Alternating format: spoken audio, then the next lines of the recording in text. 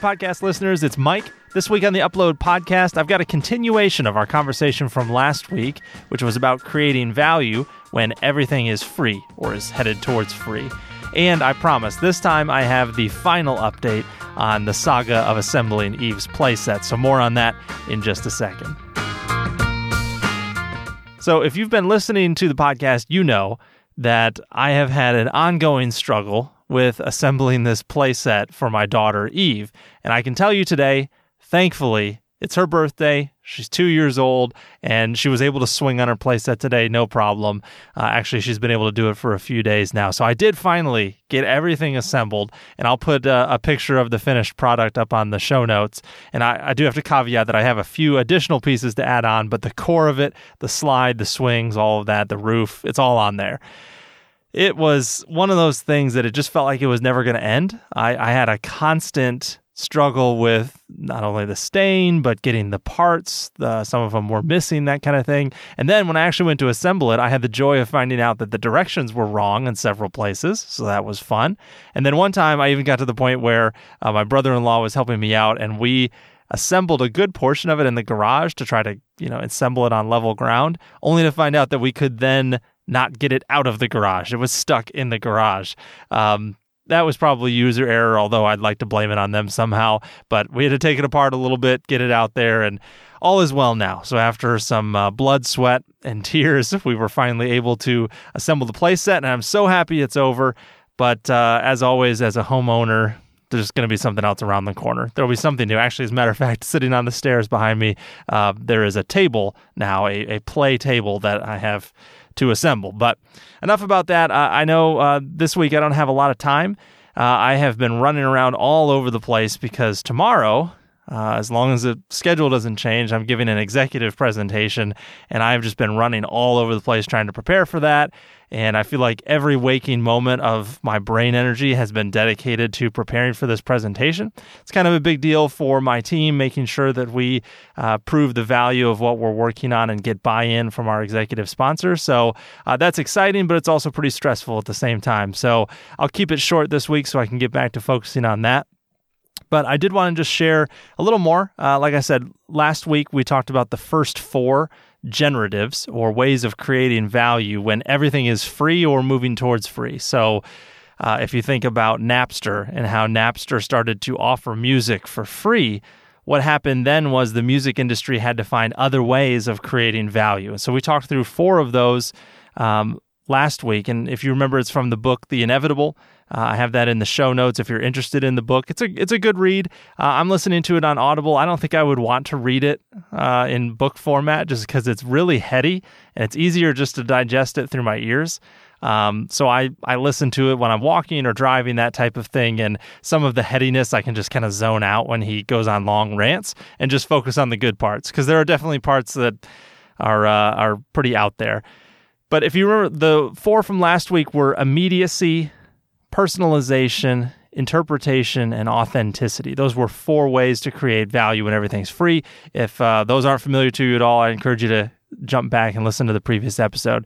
This week, though, I want to touch on the next 4 and kind of what I'm thinking about with those and how I've been trying to process them and apply them to side hustling, entrepreneurship, but then also just to the workplace. That's kind of how I want to wrap it up today, is to talk a little bit about what if you aren't an entrepreneur and you just want to know how to apply some of these things to the work that you do every day? I think there's some interesting ways to do that. So jumping right into it, number 5 is accessibility. So what this one is about, iTunes is a great example of this. iTunes provides access to media. This is the way that they're creating value and making money off of it. So owning a huge library of media used to be really complicated and difficult, and honestly just not something that was enjoyable. So a lot of kids today probably have no experience with this, but maintaining a physical library of CDs or albums or VHS tapes or whatever type of media form it was, maintaining a bunch of copies of things was actually difficult because, one, you had to have space for it. So we had to buy these huge bookshelves or store them in boxes, and then you couldn't find it when you wanted it. We had to maintain them, so you couldn't let water damage, you couldn't let the heat get to them, or else you just flat out lost your copy.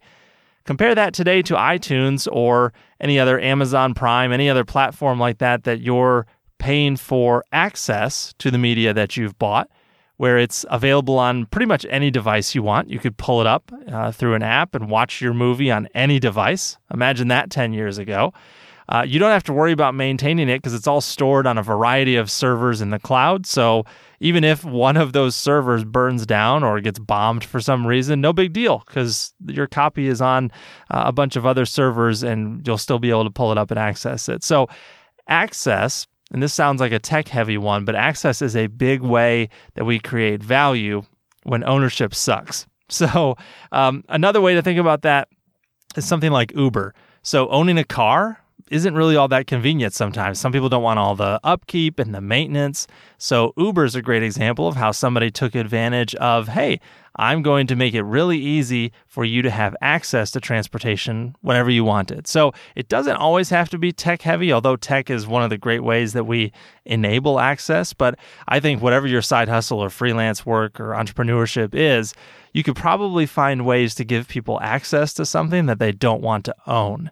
So that's one you just kind of have to sit and think on a little bit. And what would that be in my industry or in my line of work? But I'm sure there's ways out there because this is the trend that everything is going to. If you haven't noticed, look around you. There's monthly subscriptions for everything. Pretty much any industry you can imagine, there's some sort of monthly subscription trying to replace ownership.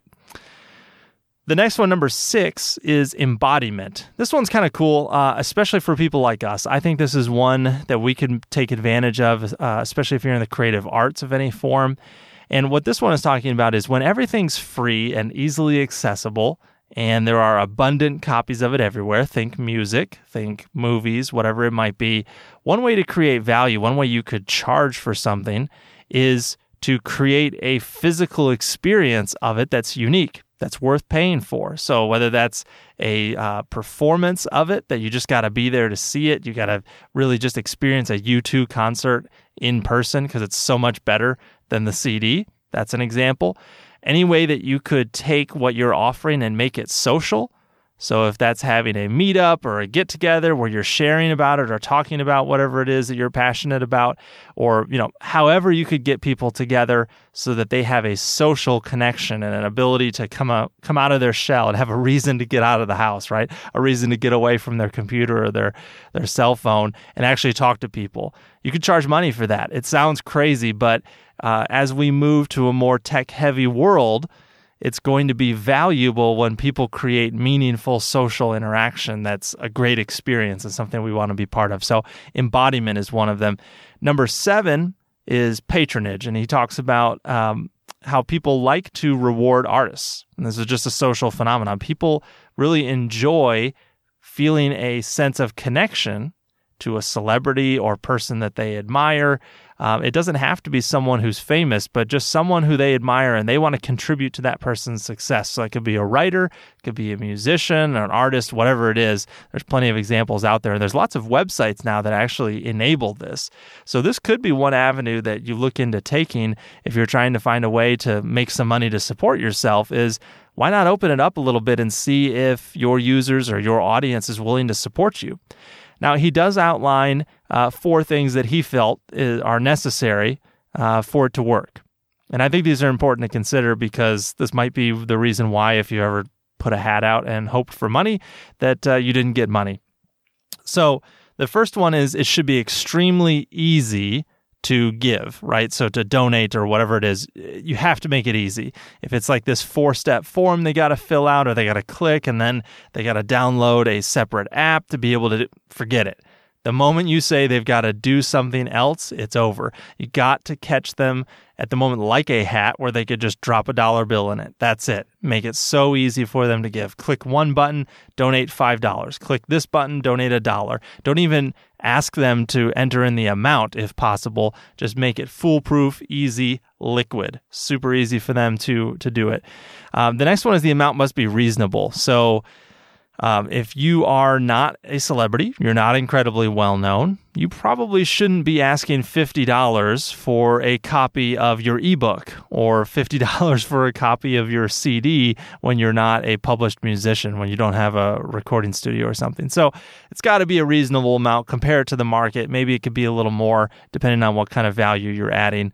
And that's the third part, is there has to be a clear benefit to the person who is your patron. So are they getting a copy of something? Are they getting to do a Google Hangout with you that no one else gets to do? Are they getting to have an inside scoop? Like, do they get access to information about you? Or is it simply just the fact that they feel connected to you in a way that other people don't? There has to be some sort of value that you're creating. It doesn't have to be something you're giving away or some material thing, but you should think long and hard about, how am I creating value for someone who's going to give money? And the other one is that you have to make sure that it's very clear that any donation is going to benefit you directly, and it's not filtering through someone else. So I know I've seen this a lot with some websites that said, hey, sponsor so-and-so to go to college.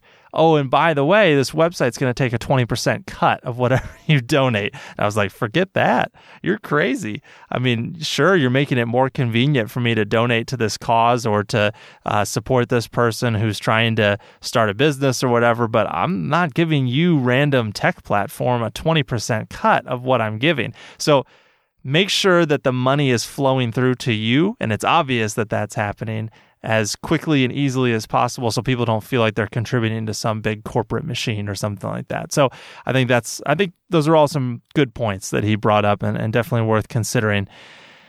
The final one, number 8, is discoverability. So all of the previous ones that he talks about in the book are about some sort of creative work or something that you could create that you're producing, right? So discoverability, though, is more about aggregating other people's works. So you might think of this as the curator. That's a big word right now.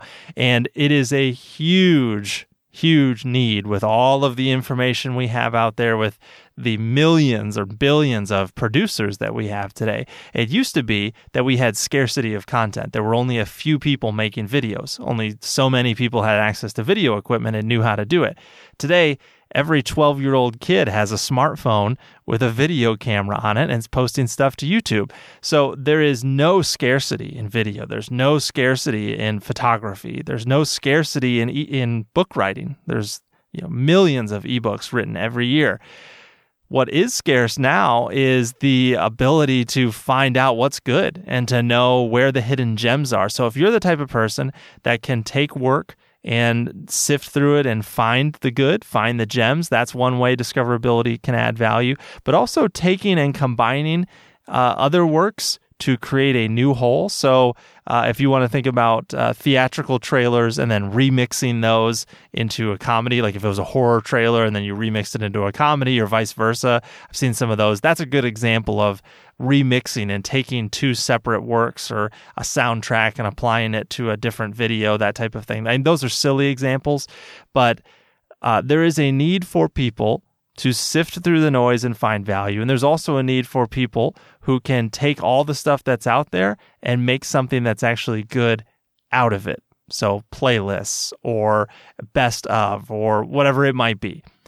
So there's a never-ending supply of options of what you could do there. But the biggest thing is that people need guidance. People need guidance in this world. They are lost a lot of times with all the options that are out there. There's so many choices, so many services, so many providers, and they need someone to tell them at least one option of what to do, or here's what I would do in this situation. So I think that is a definite way you can add value no matter what you're doing. If you can provide guidance in your area of expertise and help people find their way, they're going to be willing to pay you for it. So the last thing I wanted to do here is just talk through again, like I mentioned earlier, some ways that we could apply this. But before I jump into this, I just want to read this quote from the book that I copied down. And this is what he talks about after he finishes the 8. And he kind of discusses the 8. He says, "These 8 qualities require a new skill set for creatives. Success no longer derives from mastering distribution because distribution is nearly automatic. So it's not about controlling the supply chain, blah, blah, blah. The technical skills of copy protection are useless because you can't stop copying. Hello, music industry. They kind of found that one out. Same with the skills of hoarding and scarcity. Success in this new realm requires mastering the new liquidity. So basically what he's saying is the things you probably learned in business school 15 or 20 years ago about how you have to create scarcity and you have to dominate the supply chain and you have to crush the others in your market, all those kind of things, they're starting to not be quite as applicable. They're starting to change. And instead, we have to live with the fact that copying is abundant, that people produce more content than we could possibly ever view, that people are going to share what you create no matter what. There's no way to prevent people from sharing what you do. No matter how much you try, people are going to find a way to copy and paste. So how else can you create value? How can you benefit from that? How can you ride the wave of them sharing it? And so what I think he's really saying is that the skill set that we need for today and for especially tomorrow is very different from what we've used in the past and really for a long time in the past because technology has accelerated this change so quickly. So to me, once again, I know I'm a broken record saying this stuff, but when I hear something like that, I think light bulbs going off, opportunity everywhere, right? If you can master this skill set, if you can ride the wave and you can be open to these 8 generatives, these 8 ways of creating value when everything is free, I think you'd be well on your way to finding success when other people are still holding on to ways that they just can't figure out why they don't work anymore. So finally, the last thing I wanted to do is just talk about how can we add value in the workplace. I know I talk a lot about side hustles and freelancing, entrepreneurship, but I do think it's important that, especially if you're a side hustler, you have a full-time job. And this stuff is definitely applicable. Most of the stuff I talk about is applicable to your day job as well. So I just wanted to go through these as an example. So with accessibility, could you provide a service to another group? Could you help them have access to something without owning it? Could you provide a service that they can just tap into your group or your team or you specifically without having to own the process or own the asset, own the technology, whatever it is? Embodiment. I think this would be a huge one for HR, for marketing, for training and learning and development. How can you create a special experience for things that you really want to drive home when it's something really special and you want people to remember it or you want people to jump on board and change? Can you use embodiment instead of just using video and technology or email, whatever it might be? I think that's a huge one. Patronage, this one's a little weird, but I honestly think it's one that could be worth a try. I know a lot of times in the workplace, you're expected to volunteer for things and to be a team player. So when someone from another business group comes and asks you to help with something, if you're a team player, you just say yes and you do it. I think what patronage says is that it is okay at times to ask for something in return. To say, I can do that if. So you're not shaking the person down. That's not what I'm getting at. But to just be honest about how valuable your time is and put a dollar amount on it or put some other value to it, whatever works in your industry, whatever could be tangible that person could contribute and add value to you. The reason I say that is they will respect your time more, they will respect your contributions more if they know it costs them something. If they think they can just get everything for free from you, then they have very little commitment to you, very little value in what they're getting from you. I think it really just increases and adds value for everybody when you're realistic about, hey, I'm not just giving away everything for free. I've got a full-time job. I've got other things to do. I got a family and kids, that type of thing. And then finally, discoverability. I think that one goes without saying. Everybody in the workplace is struggling with information overload. Just look at our inboxes. We cannot keep up with email. We can't keep up with instant messaging and all the different things, all the ways information's coming at us. We can't keep up with our skill set. Things are changing constantly. Everybody struggles with what should I do today. Development planning is the most difficult thing now for anybody because it's so hard to know when you've got 7 different things you should be working on to improve yourself. How do I do it? Where do I even start? How do I improve myself in these areas? You could be that workplace Sherpa, if you will, the person who offers a path and says, hey, I read this book or I took this course and this really helped me in this area and I'd love to talk to you about it. Or I'm willing to host an upskilling session on this. I'd just love to talk to people about it. Whatever. you can find ways to give people guidance in the workplace and set yourself up not just as a team player, but as a leader. And I think that's the most important thing. So I'll stop it there. Like I said, I've got to get back to work. But as always, if you have any comments or stories or questions, I would love to hear them. Feel free to reach out on Facebook. The page is The Upload Podcast, or you can go to my website, MikeGrozier.com. I'll have the show notes up there with a picture of the playset. Don't worry, I will have the final product so you can see it in all of its glory. But until next time, I hope you take a risk and move from dreaming to doing.